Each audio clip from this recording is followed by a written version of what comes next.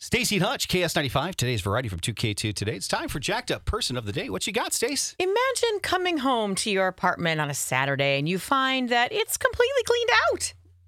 Oh, I saw this. This can't be good, right? That's so bad. So there's a TikTok user, Myron Guthrie, doesn't have to imagine it because that's exactly what happened to her when she came home to find her apartment empty. So in her video, the caption reads in part, "Me and my kids' stuff are literally gone. A fully furnished apartment, empty." She says the staff at her complex argued with her for over an hour before realizing they had cleared out the wrong apartment. Now, let me tell you, if you guys haven't seen the video, when you walk into the apartment, it looked like someone could move in right away. It was that clean. That empty. She says they didn't offer me anything, but told her to make a list of everything I lost and email it to them. She estimates she lost around $32,000 worth of furniture and personal items, along with family photos and ID documents. I'd be like, you took my computer. Yeah. I can't email you, Jack. Yeah. How am I supposed to email you? Oh, you want me to write it down?